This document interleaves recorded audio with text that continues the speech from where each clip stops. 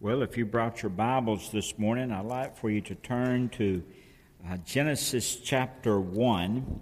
We're going to read a verse of Scripture there, and we'll come back to Genesis chapter 2 a little later, and then we'll look at Matthew chapter 19. Look, if you will, at Genesis chapter 1. Genesis chapter 1, and I want to read verse 28.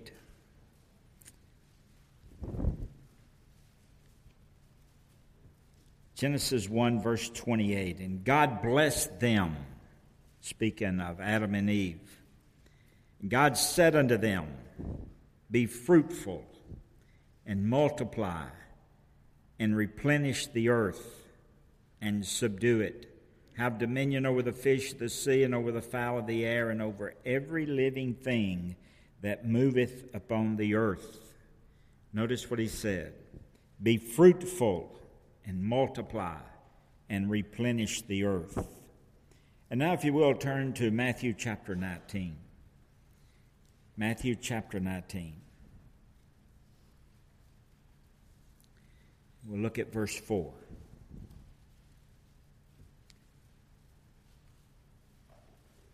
Matthew 19, these are the words of Jesus. And he, Jesus, answered and said unto them, Have you not read that he which made them at the beginning made them male and female? And said, For this cause shall a man leave father and mother, and cleave to his wife, and they twain shall be one flesh. Wherefore they are no more twain, but one flesh. What therefore God has joined together, let not man put asunder. A few weeks ago, Judy and I was having breakfast at a restaurant in Muscle Shoals. I was enjoying some small talk with the waitress. Judy was looking over the menu. And while we were talking, the subject of marriage came up. And she asked, How long have you two been married? Well, I looked at Judy. She kind of looked over the menu and mouthed 43. So I said, 43 years. Still play it safe, Brother Philip. And the young lady said, Well, I'm working really hard to reach 50 years. This morning, it's almost impossible for us to honor our mothers without considering the institution of marriage. In Matthew 19, Jesus teaches about just the basic concept of marriage. Now, to understand how couples can reach that 50-year point, the golden anniversary, and some of you have already reached that and gone beyond that. But for us to understand how we can enjoy the full benefits of the institution of marriage, we have to know basically about three things. Number one, what is marriage, the purpose of marriage, and then the pillars that marriage is built upon. So first of all, what is marriage? Look at Matthew chapter 19, verse 4. Jesus speaking, Have you not read that he which made them at the beginning made them male and female? Now, marriage is something that's not new. Marriage has its beginning at the time of creation, at the time of the creation of the world. It goes all the way back to Adam and Eve. God saw that it was not good for man to be alone. And he, God, said, I will make him a helpmate. Genesis chapter 2, verse 18. And the Bible says that God created woman. Genesis 2, verse 22. If you will, look at that just for a moment. Let's go back. I want you to see it. Genesis chapter 2. And look, if you will, at verse 22 and following. Genesis 2, verse 22, And the rib which the Lord had taken from man made a woman and brought her unto man. And Adam said, verse 23, chapter 2 of Genesis, this is now bone of my bones, flesh of my flesh. She shall be called woman, because she was taken out of man.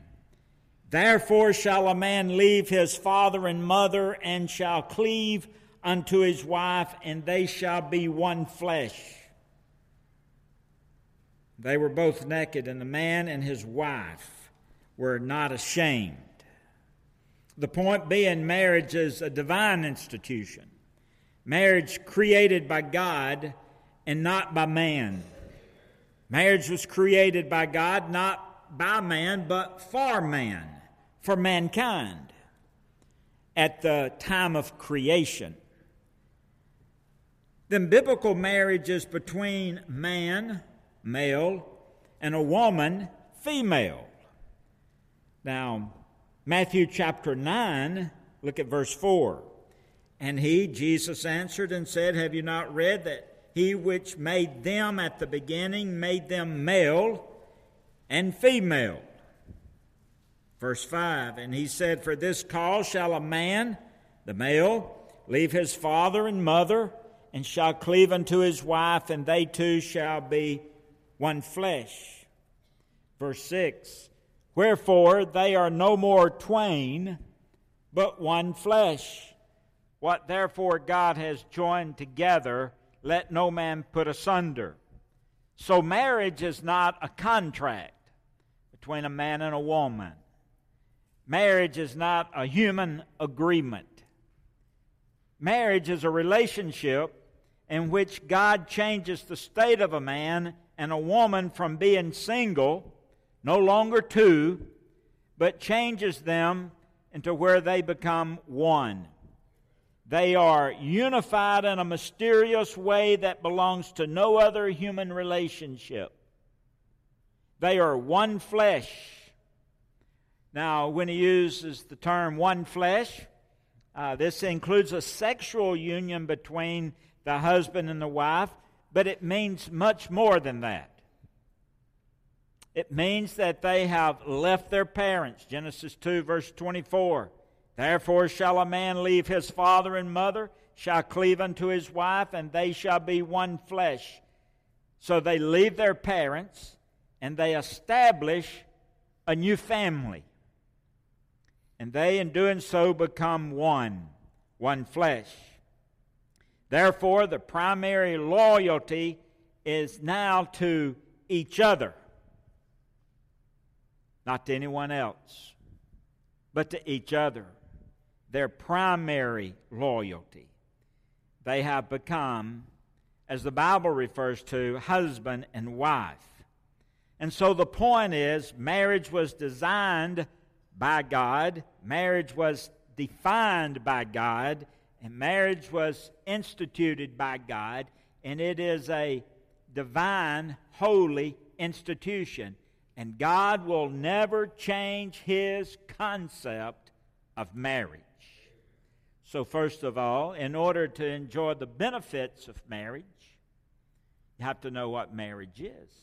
It's a divine institution, dating all the way back to the creation of this world, instituted by God Himself for mankind. Secondly, I jotted down, what's the purpose of marriage? Well, in Genesis chapter 1, verse 28, he made an interesting statement. He said, and God blessed them, meaning man and woman, and God said unto them, be fruitful and multiply and replenish the earth. And so at the very beginning, God intended man and woman, husband and wife, to be fruitful and to multiply, increase in number. God intended man and woman to populate a peopleless earth and to fill an earth that was void by people.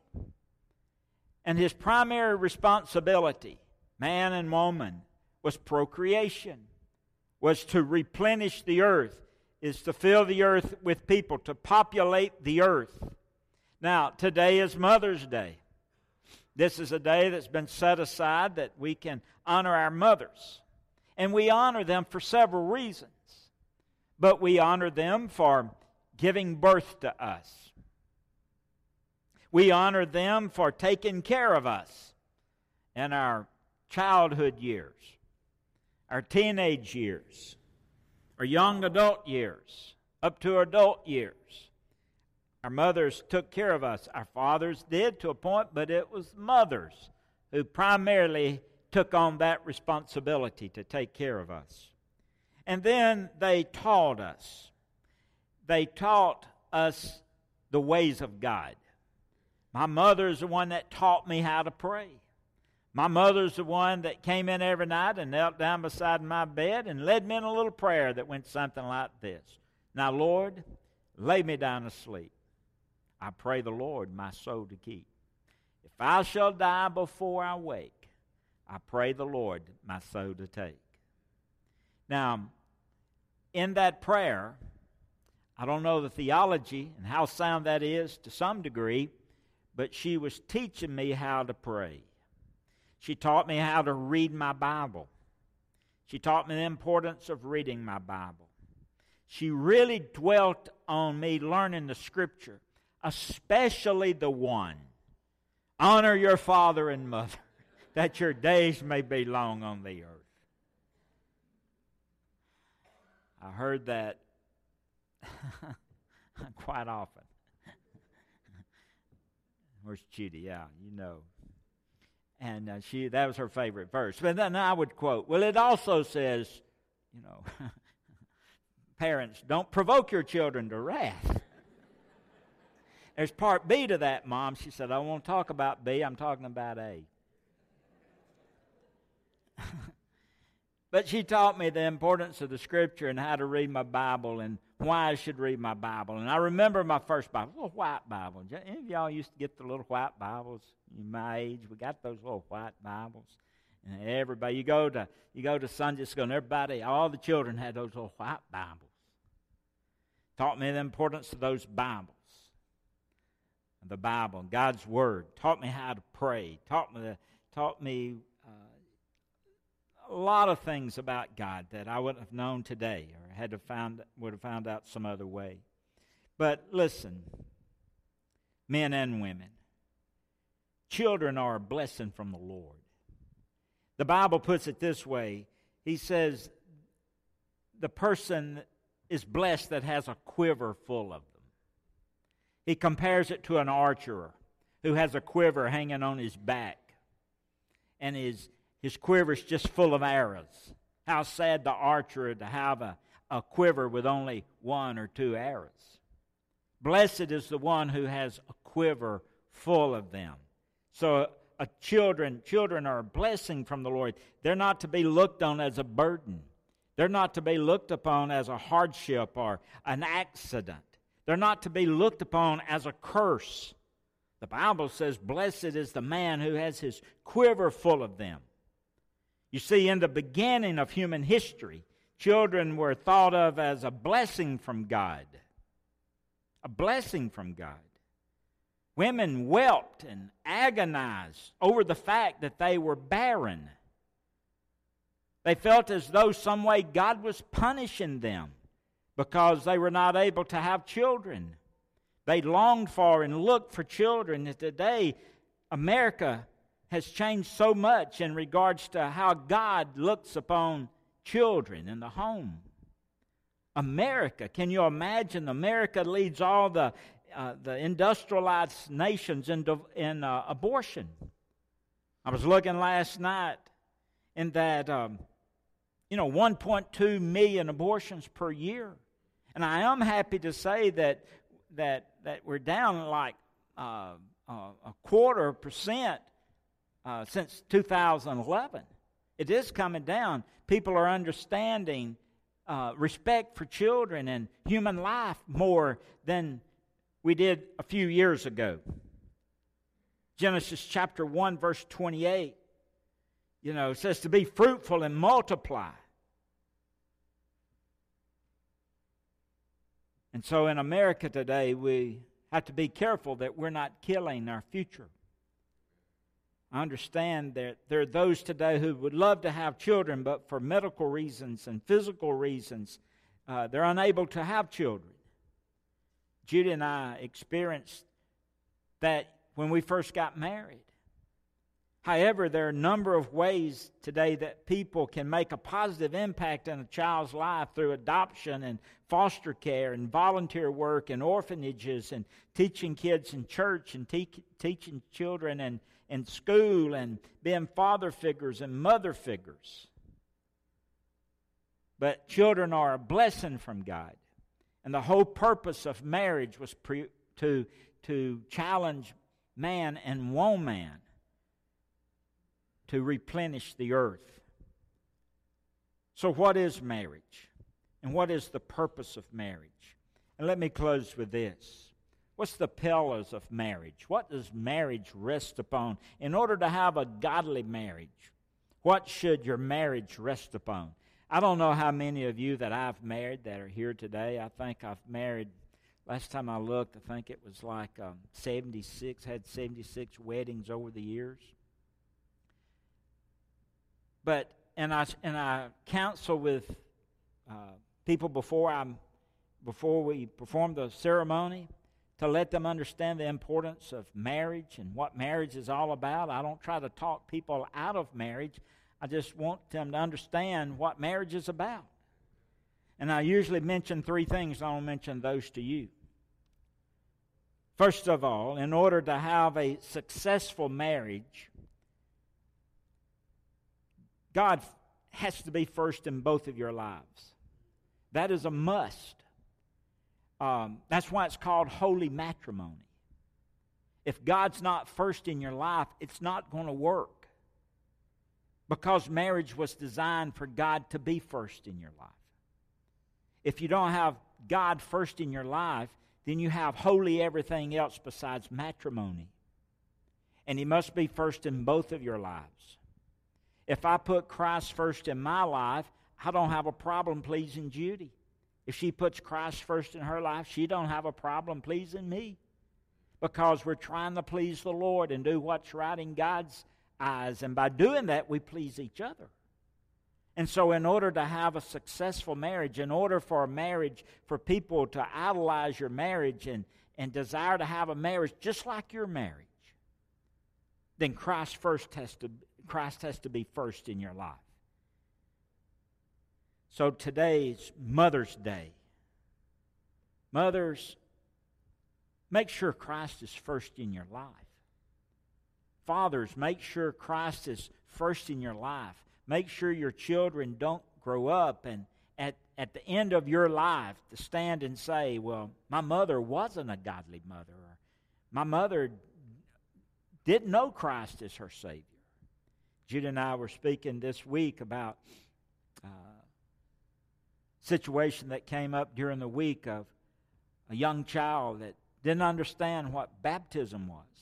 And most children that age should have known what baptism was about if they were been raised in a godly home, a Christian home.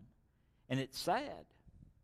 It really is to see how the children are affected because of the godliness of the parents. So let me encourage you to put Christ first in your life. And then secondly, love each other with an agape love. You know, the Bible teaches there's three loves. There's a filial love, that's a friendship love. And then there's the eros love, that's the sexual, the sensual love. Then there's the agape love, that's a self-sacrificing love. And so we in English today, we only have one word for love, L-O-V-E, love. But the Greeks had those three words. Phileo, friendship love, is where we get the word Philadelphia, the city of brotherly love. It's good to have friendship love, but a marriage won't last with just friendship love. I have couples to tell me, he's my best friend or she's my best friend.